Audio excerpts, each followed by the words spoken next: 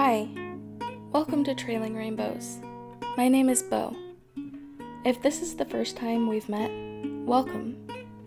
It's a tiny bit cramped, but we'll make room. January 13th. Dear Mom, it's Dad's birthday today, his first since your death, and I can't stop the reel in my head playing his grief. I know we're making a life without you. I know he's not alone, and he's made plans to have a birthday party with his friends. But I also know that won't stop the pit yawning before his feet. He has been so strong through all of this. And I know that's partly because you weren't together and he had no claim on you. But that didn't keep his heart from cracking under the strain of your passing.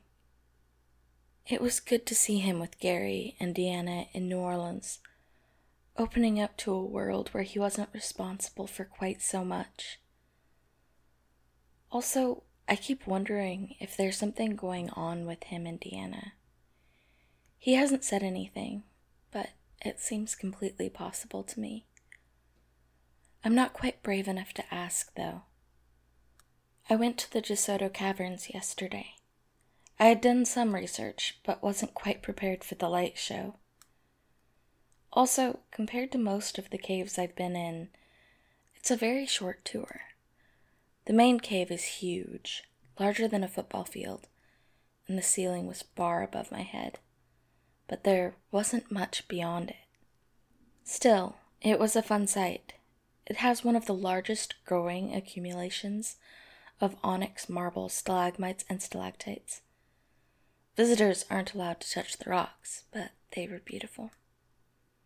The cave was also a gunpowder mining site during the Civil War. Afterwards, in Childersburg, I panned for gemstones, unsuccessfully, and went on some of the rides at the amusement park. It was, all in all, a very satisfying adventure. Something I find very interesting the longer I'm in the South is that the war isn't over. I remember being taught about the Civil War in school, and all the books laid it out so simply. Slavery was wrong. The people in the South wanted to keep their slaves. Therefore, the people in the North, led by Abraham Lincoln, were undeniably right. It's only as I travel and talk to people that I begin to see it could never be that simple. People are never purely good or evil. There are gray areas and belief systems that cause us to act in ways we wouldn't otherwise. Mostly, I've come to realize, especially after spending some time on the different reservations, walking along parts of the Trail of Tears, and now speaking with people who still believe there was merit in the claim of the Confederacy, not merit in slavery ever, that history is written by the victors. How much of history has been covered up and changed just enough so we can't recognize it for the farce it is? And would we even realize the real thing if it stared us in the face? Deep questions, I know, for a Wednesday afternoon in Alabama. But it seems as though if we could answer these questions, maybe it would help us iron out some of the bigger questions we struggle with. The inequalities, the inherent prejudices, the lies we are taught as truth, the poison we're forced to drink like water. It's only as we become adults and begin to see the world and all its societal structures for the travesty they are that we can begin to resist the poison and find something truer, healthier, purer. I can only thank you for keeping me from as much poison as you could, for giving me a childhood full of love, one where I was fed and cared for. I only ever knew the lack of things I wanted, never things I needed. It's more than a lot of kids have.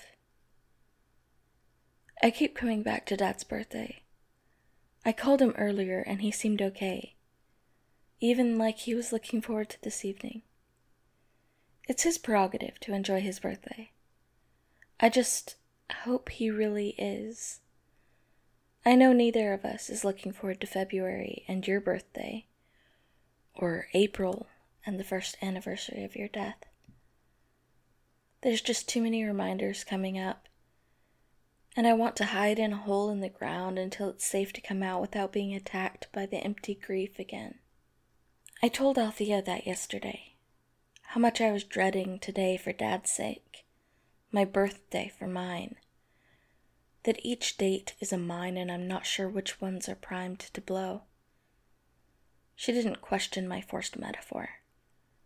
She asked me what plans I'd made for those days, and if I was comfortable calling her if I needed to. I told her I was, but I'm not sure. Althea knows more about my mental and emotional health than anyone right now. Since I'm paying her, I don't have to worry about burdening her with my problems. But I am paying her. She is not a friend. She's a trained professional. But I don't want to burden my friends with this pain. I don't want to dim Meg's light or put a lead weight on Jasper's smile. I just want to be okay. I want to be able to remember you without the knee-jerk reaction of that ache in my heart. It seems like the ache is lessening, and gravity's hold on my heart is lightening, and maybe they've dug down to where my casket has been buried for the last 8 months, and they're getting ready to pull me up and reveal that I am, somehow, alive. Maybe the bell above my grave wasn't clapperless after all, because how else would I have met and befriended all the people I have in my travels? Maybe I just couldn't hear it ringing because of the 6 feet of earth between me and the open air. Now I can hear them working to lift the casket up, and soon I'll be free. Not unscathed, but no longer quite gone. It will be a beautiful thing. I will always miss you. I will always love you. Bo.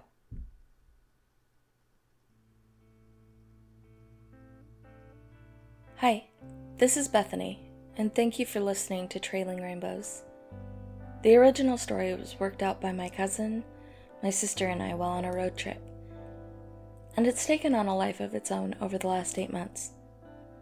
I'm glad for the chance to incorporate new ideas and places into the story. So if you think of a place Bo could visit or a person she could meet, please let me know by messaging me on my author page on Facebook.